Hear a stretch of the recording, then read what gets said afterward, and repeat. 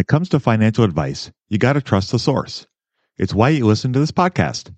When I'm looking to upgrade my wallet, I turn to NerdWallet. Their expert team of nerds dives into the details to help you find smarter financial products. Before NerdWallet, I'd pay for vacations with whatever was in my wallet, but I was missing out on miles I didn't even know I was leaving on the table. Now I've got a new card worth more miles and more upgrades. What could future you do with more travel rewards? A hotel upgrade? Lounge access? Wherever you go next, make it happen with a smarter travel credit card. Don't wait to make smart financial decisions. Compare and find smarter credit cards, savings accounts, and more today at nerdwallet.com. NerdWallet, finance smarter. As with all cards, credit is subject to lender approval and terms apply. If you're listening to Investing for Beginners, then you probably care about money and learning how to make a good relationship with your finances. Everyone's Talking Money is hosted by money wellness expert and certified financial planner Shauna Game. Everyone's Talking Money focuses on relevant, inclusive, and forward-thinking conversations around money.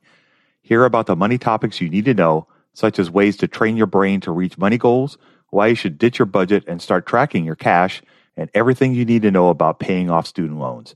Simple steps to start investing as a side hustle, ways to invest in rental real estate, how to overcome money trauma, and so much more.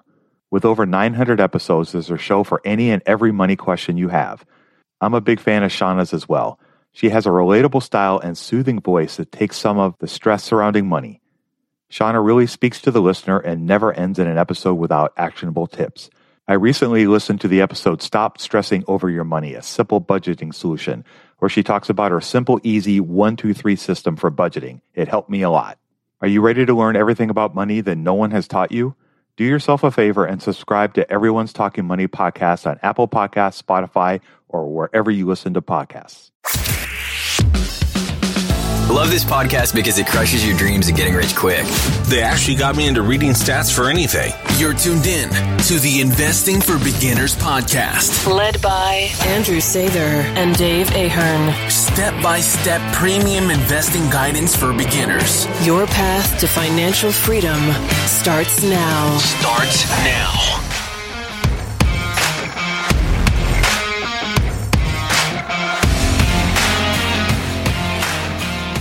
All right, folks. Well, welcome to Investing for Beginners podcast. Tonight is episode 175. Tonight, Andrew and I are going to answer a fantastic listener question that we got recently. It's in 3 parts. It's a little bit long, but we got some great stuff in here we thought we would unpack for you guys, and we could talk a little bit about some stuff. So I'm going to go ahead and turn it over to my friend Andrew and let him chat a little bit, and then we'll kind of do our little give and take. Andrew, tell me all about it. Yeah, let's dig into this. So got a good email here from Mike. He says, "Hello, Andrew. I am extremely grateful for your advice. I've listened to and read your ebook, and I'm starting research on FinViz with your VTI spreadsheets." And I'll just say that's a great start. So moving on, I want to begin funding a Roth 401k for future tax-free distributions to complement my 401k. But between my salary and my wife's, we don't qualify to fund a Roth. I am 37 and already have a 401k I've been investing in for 12 years. I recently read about alternatives to funding a Roth from 2 avenues, either a backdoor Roth conversion or distributing money from my 401k and rolling over to a Roth IRA.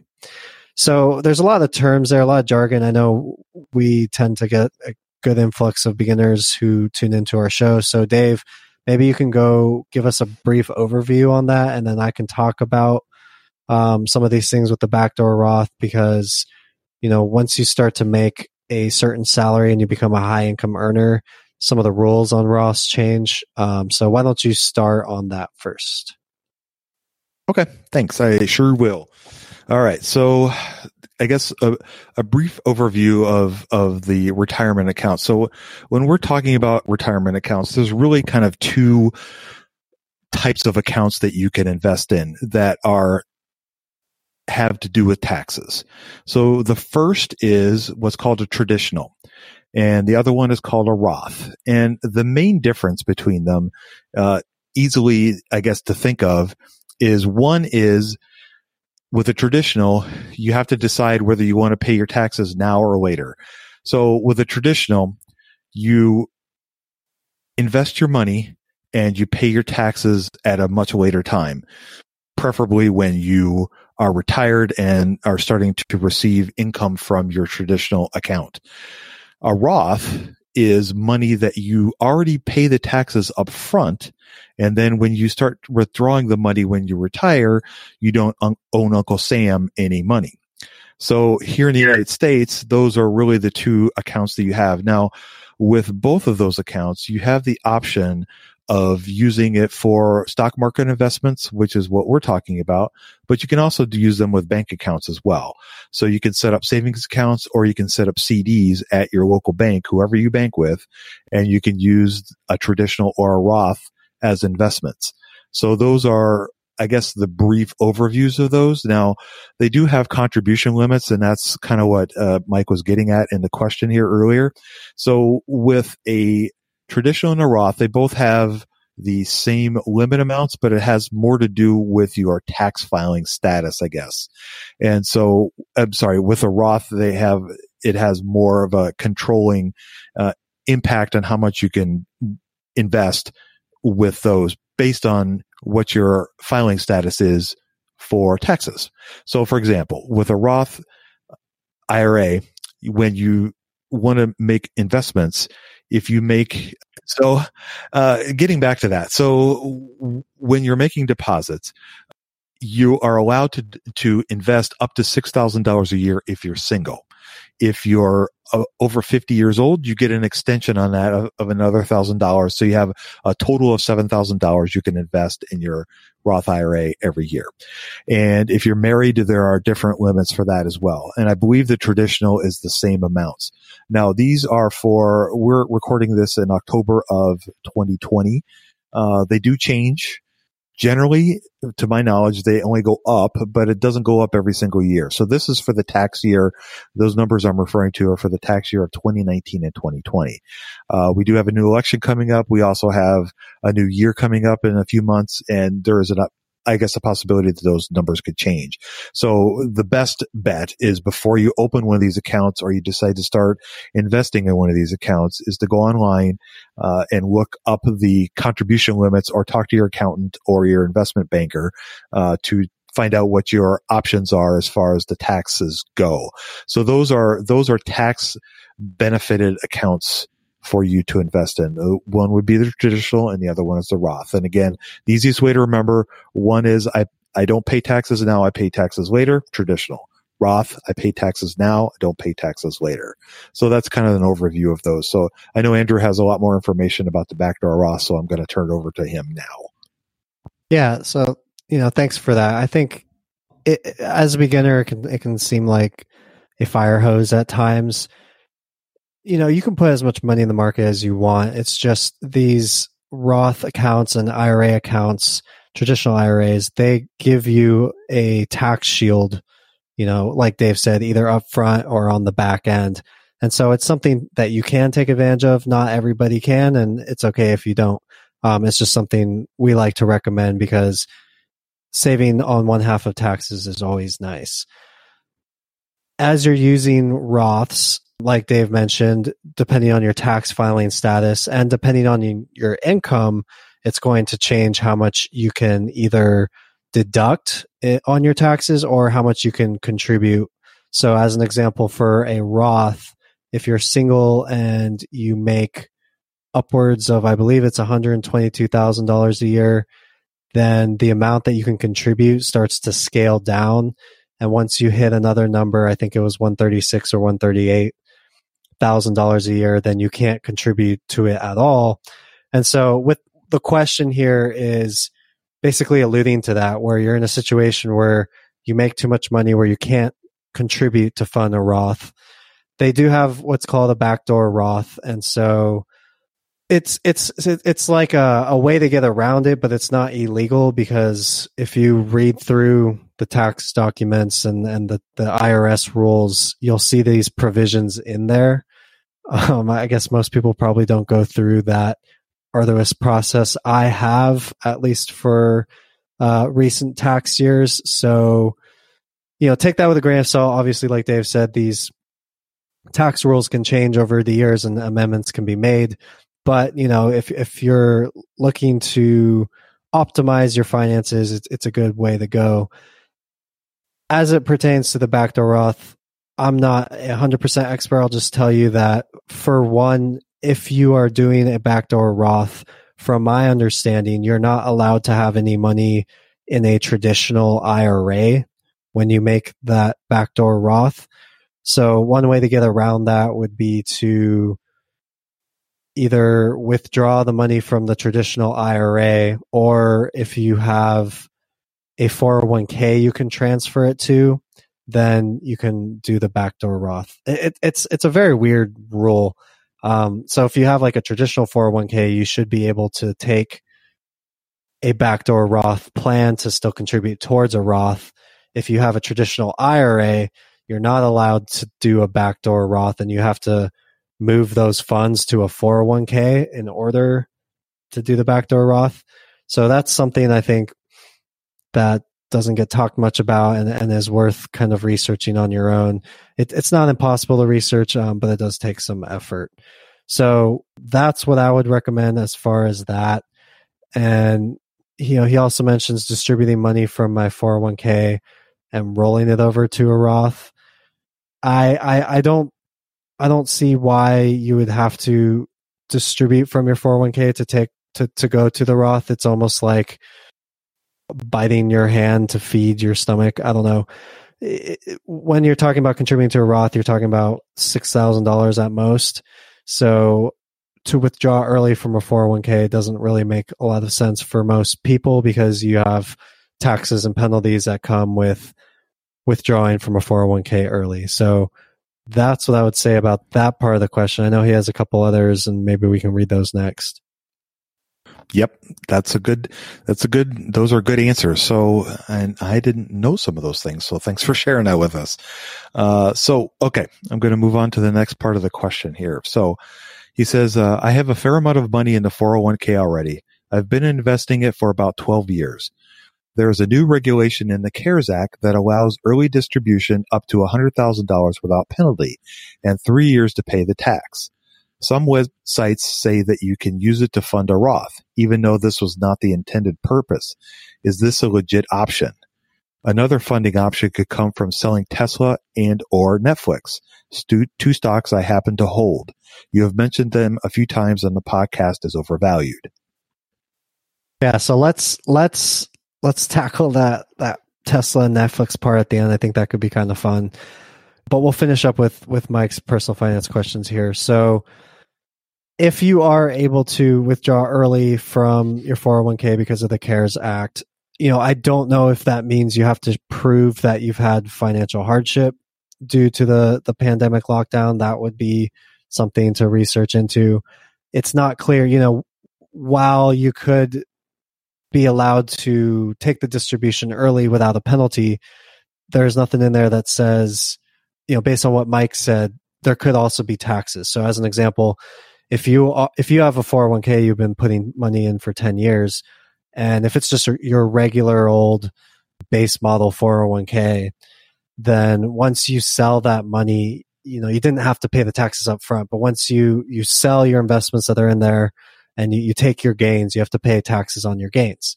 So one of the beauties of investing is every single year you're deferring taxes. And I think Buffett might have been somebody who's been quoted talking about this, where you get a huge compounding effect on your investments by just holding them. And it's one of the best tax shields ever. Because, if you're trading in and out of stocks, let's say you make 10% one year, you make maybe 11% the next year, but you're paying taxes on that 10%. Then you're paying taxes on that 11%. Your returns that you're making after taxes are less. And then as you reinvest that money that you make on that money is the taxes come out, and then so your compounding is less, and it's less, and it's less. But in the stock market, companies will compound their earnings. You'll see the stock prices also compound on themselves. So when you see a stock rise from $30 to $33, it's up 10%. To go another 10%, it will compound from that new $33 amount. I think that's what a lot of people don't understand. And so as that continues over years and years and years, you basically have this, whether it's 10%, 11%, as the business is growing in value, the profits are growing, and you're compounding, but you're not getting those taxes taken out year after year after year.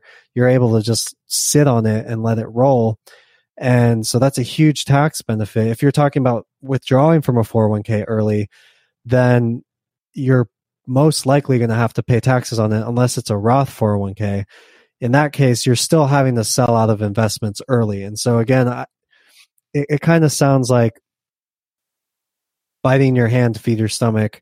It doesn't make sense to sell an investment to go into another investment, but then also have to deal with taxes and fees along with that, and or interrupting any compounding that you had already. I would just say, try to just don't make it cute. If you can do the backdoor Roth, that's great. If not, oh well, big deal.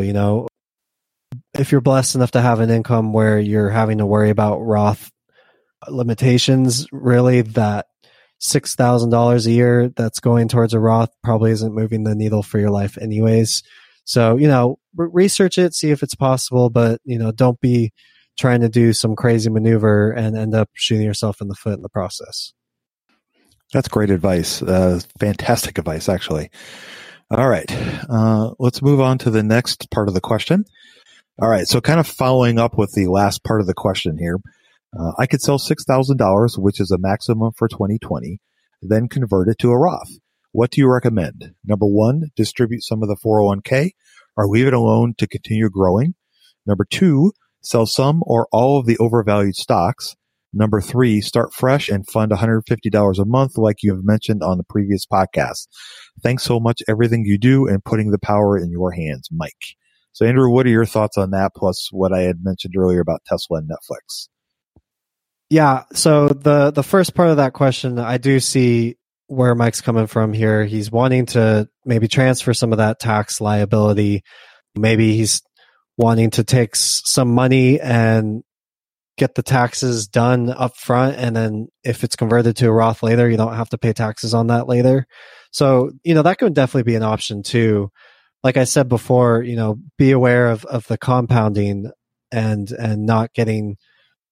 not interrupting that if you can. And the same token, if you feel like you have a year right now where you have a lot of cash and you don't mind paying taxes on a 401k to convert it to a Roth in order to get tax savings on the back end, you can do that too. I see the logic there.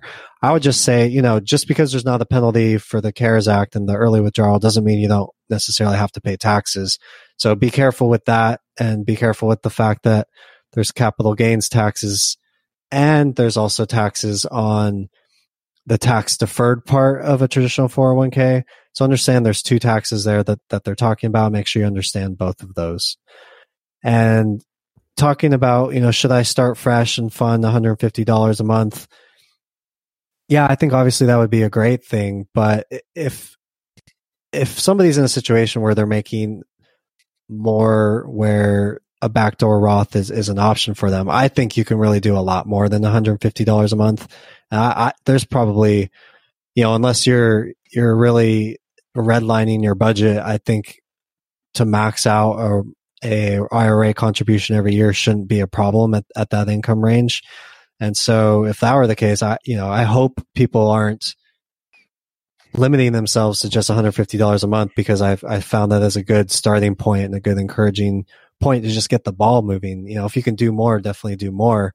And, even on top of that, just because the contribution limit's $6,000 a year, well, if I have more money in savings, that money can go into the stock market too. Sure, you don't have the tax shield of a regular IRA or a Roth IRA, but you can have a regular brokerage account and buy stocks just in the same way. And so I think that can be very valuable for people who are higher income and yes, you have to pay taxes, but it's still, you have the money sitting in the savings account, you have to pay taxes on that too. So why not make more money? And I think it wasn't Robert Kiyosaki. Somebody, it might have been Buffett again, said, paying taxes is a good thing because it means you're you're making money. You have to make a lot of money to pay taxes. So in that case, and when you're talking about big dollar amounts, I would definitely say, yeah, put as much as you are comfortable with and let that compounding work its magic. When it comes to financial advice, you got to trust the source. It's why you listen to this podcast. When I'm looking to upgrade my wallet, I turn to NerdWallet.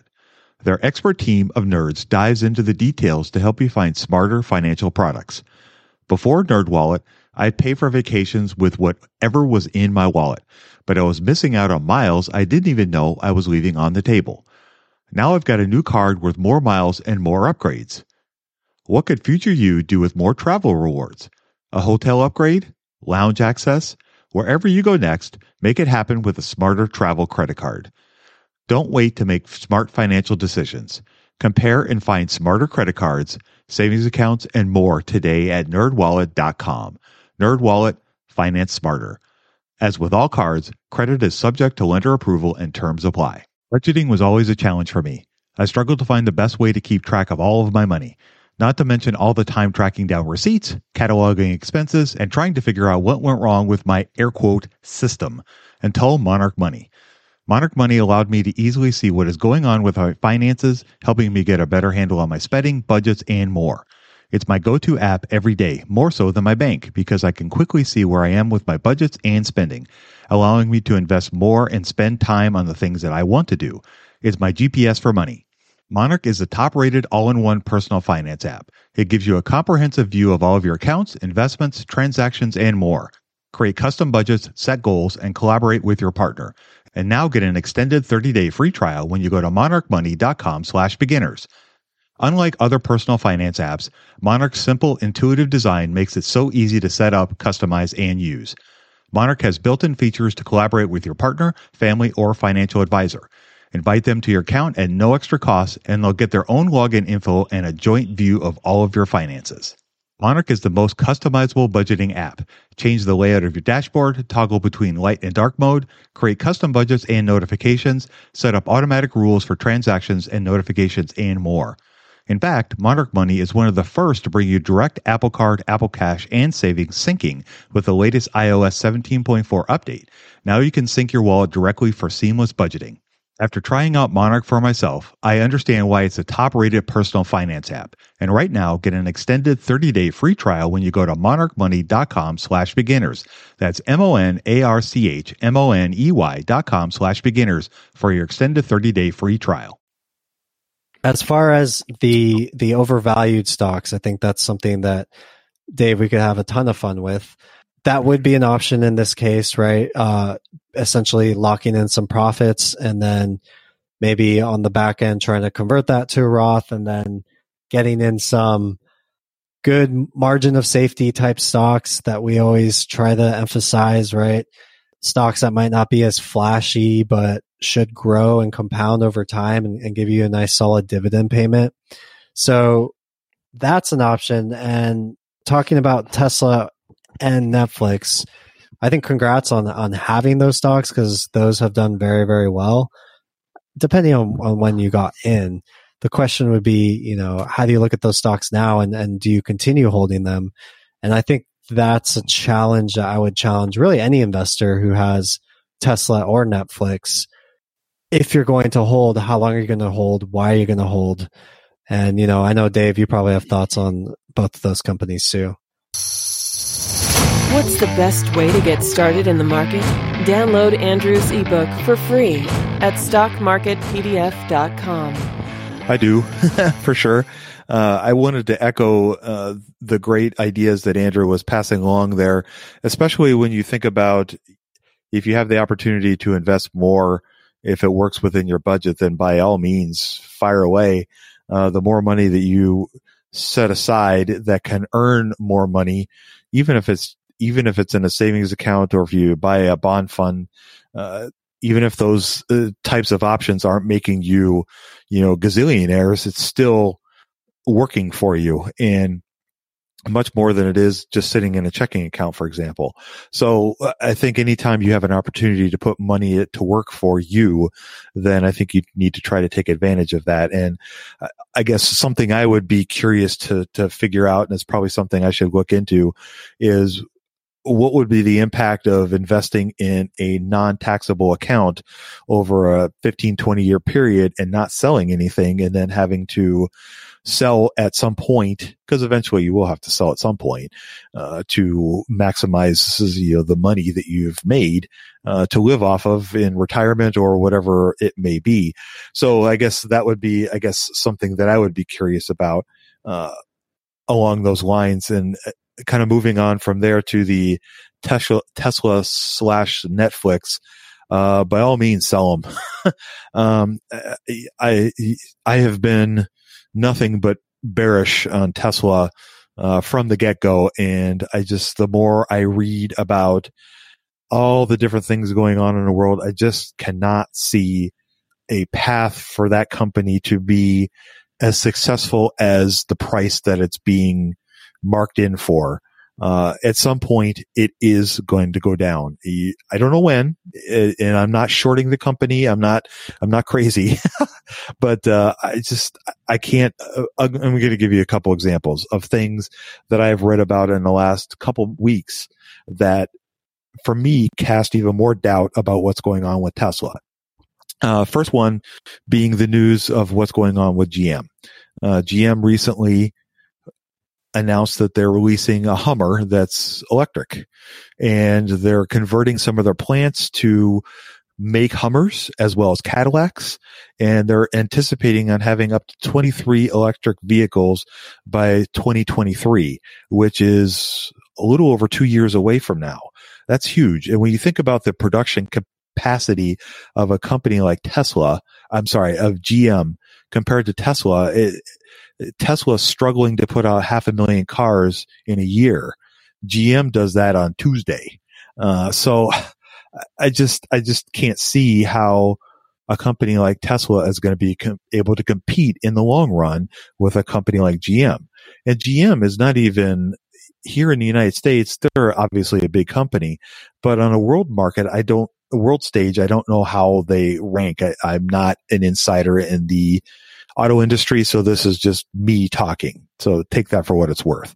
I guess the other aspect, another figure to think about too, is something Andrew mentioned to me last week, was that Volkswagen has started producing electric cars in Europe. And I believe, correct me if I'm wrong, they're the number one producer of electric cars in Europe.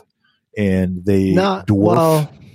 Not like they're the number one, but they had a launch on their new electric vehicle, and it did a lot better than some of the Tesla numbers for that particular time and point.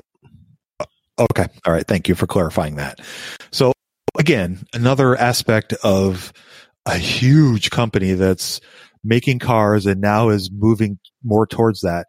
Now, this in no way, shape, or form am I demeaning a Tesla vehicle or the accomplishments of Elon Musk or his intelligence. I just don't think that the company is worth what is being offered in the stock market. It's just too expensive. It's like going and buying a Porsche and paying $300,000 for a $50,000 car. That's really what you're doing when you buy Tesla stock right now. Now, does that mean people have made money on it? Absolutely they have. Have they made a lot of money? In a lot of cases, yeah, of course they have. But at some point, it's going to burst. And I would hate for people to be banking their retirement on Tesla going from $420 a share that it is now to $3,000 a share in the next 6 months to 10 years. I just don't see that happening. And I worry for people about the company in that situation. I guess I've talked a lot about Tesla. Netflix, I guess I'm not quite as bearish on. Can I put in some words on Tesla? Of course, by all means. Okay. So, it's not neither of these stocks are on my radar at the moment. Everybody knows I'm a dividend guy, and I look for that dividend growth over time. That said, I think they do deserve a little bit of defense, and maybe we can poke some holes in that too. But on the one hand, so they're going to be the most vertically integrated car company that we've ever seen from like every aspect of it. So not only are they, manufacturing in some of the most bootstrapped ways with some of the pictures that went viral last year about, them manufacturing in these makeshift tents, but, they're also working on getting the battery production in-house. They don't deal with the auto dealers. And so as an example, one of the targets that are right next to where I live right now has a Tesla area where, Tesla cars can go and charge up. And I don't know if they sell Tesla vehicles there, but I know one of the malls close to me has like a Tesla store. So they're doing things that, none of these car companies have ever done. They're also kind of like a data play, and they're almost like a software play too. So with all the focus on the workings of the car and the fact that it's so different from your regular kind of internal combustion engine car, the data collection on these Teslas is expected to be huge. And, we have data as a catalyst in a lot of different industries, making a lot of companies a lot of money. Companies like Facebook, Google, Apple, all those big guys, Microsoft, they all use data and they're able to profit a lot from the data they collect. All that being said, this was something I go on these weird kind of curious journeys. And so for whatever reason, and I wasn't intending to look up Tesla, but I wanted to see, because we were talking, Dave, the other day about, I just found it very hard to justify investing in a car company in general, because you have a vehicle that if you do good, right? If you're a company and you produce a good vehicle, then that means your customer is not coming back. And I don't know how good of a business model that is, where you put out a good product and people don't come back and buy another one from you for 7, 10, 15 years, right? So it's almost like a self-destructing kind of business model. But anyways, forget about that. I went on Google and based on some of the other things I know from some of the auto related stocks I've owned or have covered, the average amount of time until somebody replaces a vehicle is about 1 in every 7 years. And so I was curious, okay, so how many people are there registered? So in the United States, there's about 250 million people who are licensed drivers, so you would assume would have a car or two. Maybe the people who have two make up for the people who have zero. And then, how many percentage of that are buying new cars? So if you do the math, it's about, if every person who was licensed ended up buying a car once every 7 years, you would have about half of the people would do that. If I don't know, does that make sense? Half of the people who could buy a car to stay at that, I'm going to buy a car every 7 years. Half of those amount of people are doing that right now with 2020 numbers. Does that make sense? Yeah, that makes sense. Yeah, it does. So, we have about 50% of that. So, yeah, you can make the argument that maybe 75% of those people, or maybe even 100%, everybody will all of a sudden see the light and they'll start upgrading their cars every 7 years closer to the average rather than keeping their cars longer. You could make that argument. But as it stands right now, with those numbers, you would be looking at, and then I took the average price of a vehicle, something around, I think the new vehicle is something like $35,000. So you multiply with how many new cars are being sold, how often people are recycling these cars, and you have a auto market that's somewhere around 500 billion. And if you do some Google searches, some people have confirmed that it's generally around there. You always want to be careful when you're on Google, because there's a lot of misinformation being spread about industry numbers and market sizes, especially. So be careful, but doing some checks like that can kind of help.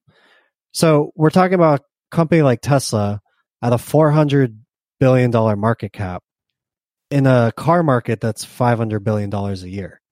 So somehow it doesn't really add up, where I find it hard to believe that, they could be trading almost at a 1 times price to sales, but a price to sales of the entire auto industry.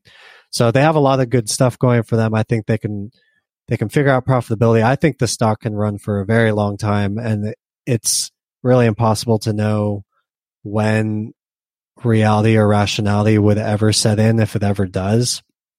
But I think as an investor who's trying to invest reliably, I don't see how you can make a case that buying Tesla now at these prices will be a reliable source of returns for you moving forward. It's a very unpredictable stock. It's obviously a disruptor, but if you're listening to our show and you like what we talk about and you subscribe to those ideas, it doesn't fit into the idea. And so if it doesn't fit into the idea, how long are you going to hold it? Well, I'll just hold it, until it gives me good profit.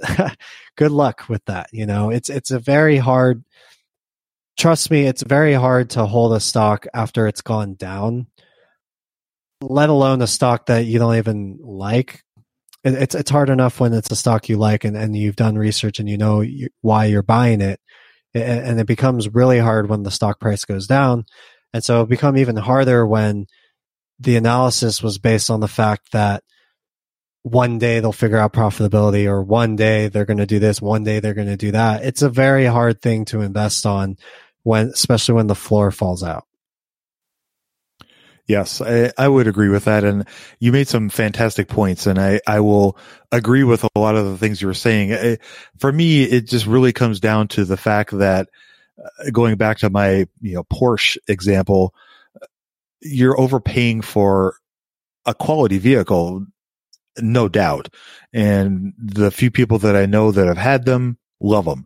But I just can't wrap my brain around trying to invest in something like that. Everything screams to me that it's just not, as you were saying, it's going to be a volatile, bumpy ride. The cult of Elon is real, and the fanaticism of the people that invest in that company and believe in what it's trying to do are definitely real. And volatile is next to that word in a dictionary is a picture of Tesla. So there is no doubt that it's a mover and a shaker, and it's a disruptor for sure. They've definitely changed the world of automobiles, which I think everybody would agree is a good thing. But I think it's just the sheer fact of the price of the company just makes me nervous. So let's move on to Netflix. What are your thoughts about Netflix? Netflix is interesting. It's almost on a league of its own. We won't get super deep into the actual financials of it, but if you think about the way that their business is, they have to constantly, because originally Netflix started and they were just delivering movies, almost like Amazon was delivering books, right? And then they moved everybody to the streaming platform, and they were getting a lot of license deals with a lot of different content creators, a lot of TV shows, The Office, Friends, these huge hit shows you can find on Netflix. Now those are starting to disappear. Companies are realizing how big of a competitor Netflix is. So you have companies like Disney, who, not only do they own everything Disney, but they own ABC. Now they own FX. So they have their whole stable of content and TV shows and movies. And that's all going away from Netflix and going onto their own platform. You see that too with, you saw it with AT&T owns HBO. And so, they tried to do a similar thing with their HBO Max. NBC, is NBC owned by Comcast, or are they different? I'm not 100% sure. Yeah, I'm not 100% sure either. So, okay. Well, I know NBC is, they're coming out with their streaming platform, the Peacock app. So they're doing things too. So you have all these competitors pointing their targets at Netflix. And so now Netflix has turned into a company, and I think they saw this from the beginning. They've always made it a priority to invest in their own shows, and a lot of them have been really, really good. Black Mirror, Orange is the New Black. I mean, people who go on Netflix a lot more regularly than I can, they can probably list off, a list of House of Cards. I really liked that one, but by now there's a long list of good shows, and it's proven to be a good business strategy. A lot of people, even with the shows that they're dropping off, they're still keeping their Netflix subscriptions due to that. That being said, it's a very tough business to be in the sense that you have to be constantly spending. So in the case of Netflix, they disclosed this in their annual report. They said that their content assets, after about 4 years, that's about how long that content asset's valuable for. And then they gotta produce more and more and more and more of it. So, on the one hand, you have that aspect of it. On the other hand, they've done really well compared to where they were when it comes to increasing revenues, not just increasing them, but increasing them to a point where they're finally profitable. And the question now becomes, are they going to be able to sustain that moving forward? Because if they are, it's probably going to be a fantastic investment, and you might still be in the middle innings of this. But if they're not, that's where you're going to see a huge problem, because not only do you have the problem of constantly needing to spend money to keep the content fresh on the platform, but then you also have the problem of, if subscribers are leaving and you're still desperately trying to spend on content that's not working, then you're trying to put this fire out, and it's like a boat where you're trying to plug the hole, and it's just the boat keeps sinking. So they need to continue growing and figure out how they're going to squash the competition and continue to grow profits. And I think it's going to be interesting. I don't know which way they're going to go, one way or the other, but I think they're a very special business in that so much of their business is based on spending on content. And, the platform itself is pretty cheap, but it's the content that is expensive. And so in this case, content is keen, and that I think that could really decide how this business goes. I would agree. And I think there's several interesting questions about Netflix. When you compare it to other companies that are part of the FANG grouping, if you look at just the margins alone and some of the other metrics that you would measure kind of all the companies with, they're not bad. I'm certainly not going to say they're bad, but if you compare them to the Microsofts, the Facebooks, the Apples, Googles, they don't line up. They don't stack up. And it's interesting, when you look at the financial part of it, they don't look like they're as strong as some of the other companies that are included in that grouping.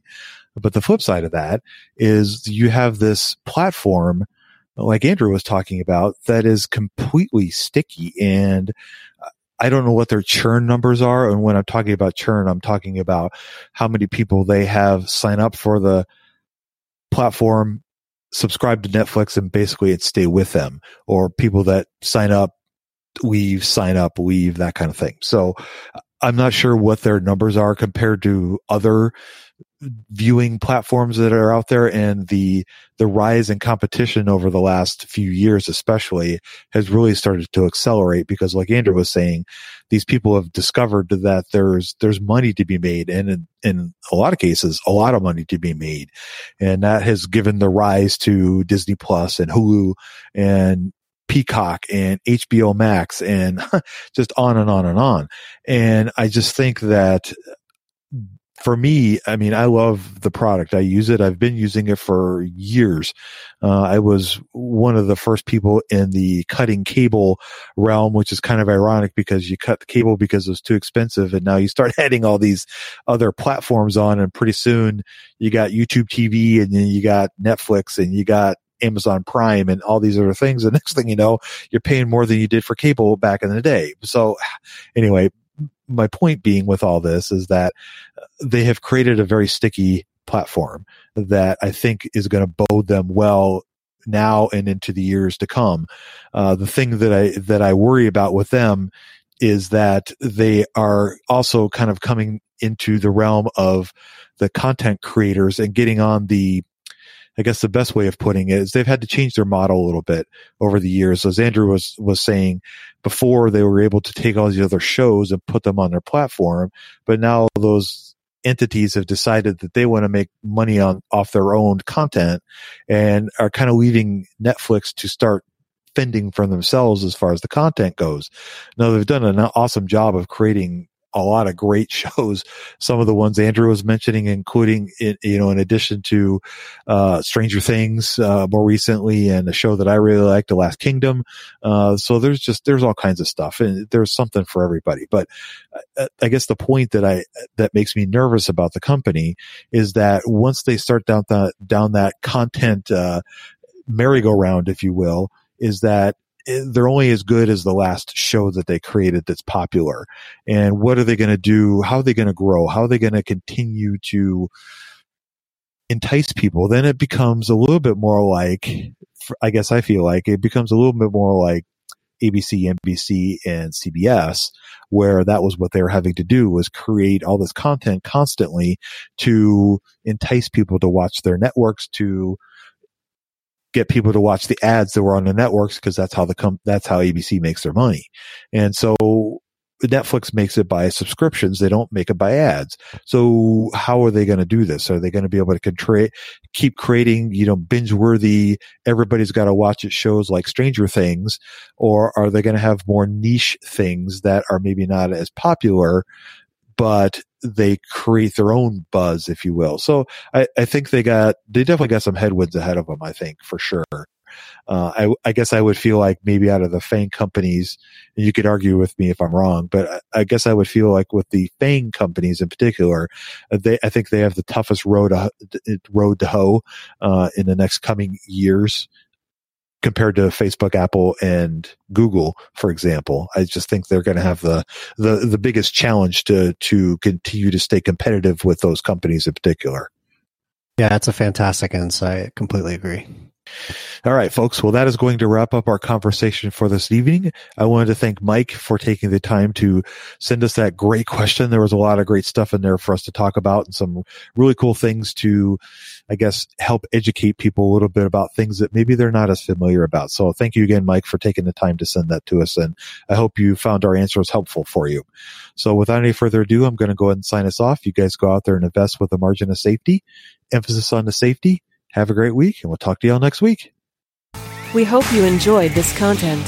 7 Steps to Understanding the Stock Market shows you precisely how to break down the numbers in an engaging and readable way with real-life examples. Get access today at stockmarketpdf.com. Until next time, have a prosperous day. The information contained is for general information and educational purposes only. It is not intended for a substitute for legal, commercial, and/or financial advice from a licensed professional. Review our full disclaimer at einvestingforbeginners.com. Step into the world of power, loyalty, and luck. I'm gonna make him an offer he can't refuse. With family, cannolis, and spins mean everything. Now, you wanna get mixed up in the family business. Introducing The Godfather at ChumbaCasino.com. Test your luck in the shadowy world of The Godfather slot. Someday, I will call upon you to do a service for me. Play The Godfather now at ChumbaCasino.com. Welcome to the family. No purchase necessary. VGW Group. Void where prohibited by law. 18+. Terms and conditions apply. It's time for today's Lucky Land horoscope with Victoria Cash. Life's gotten mundane, so shake up the daily routine and be adventurous with a trip to Lucky Land. You know what they say. Your chance to win starts with a spin. So go to LuckyLandSlots.com to play over 100 social casino-style games for free for your chance to redeem some serious prizes. Get lucky today at LuckyLandSlots.com. Available to players in the U.S., excluding Washington and Michigan. No purchase necessary. VGW Group. Void where prohibited by law. 18+. Terms and conditions apply.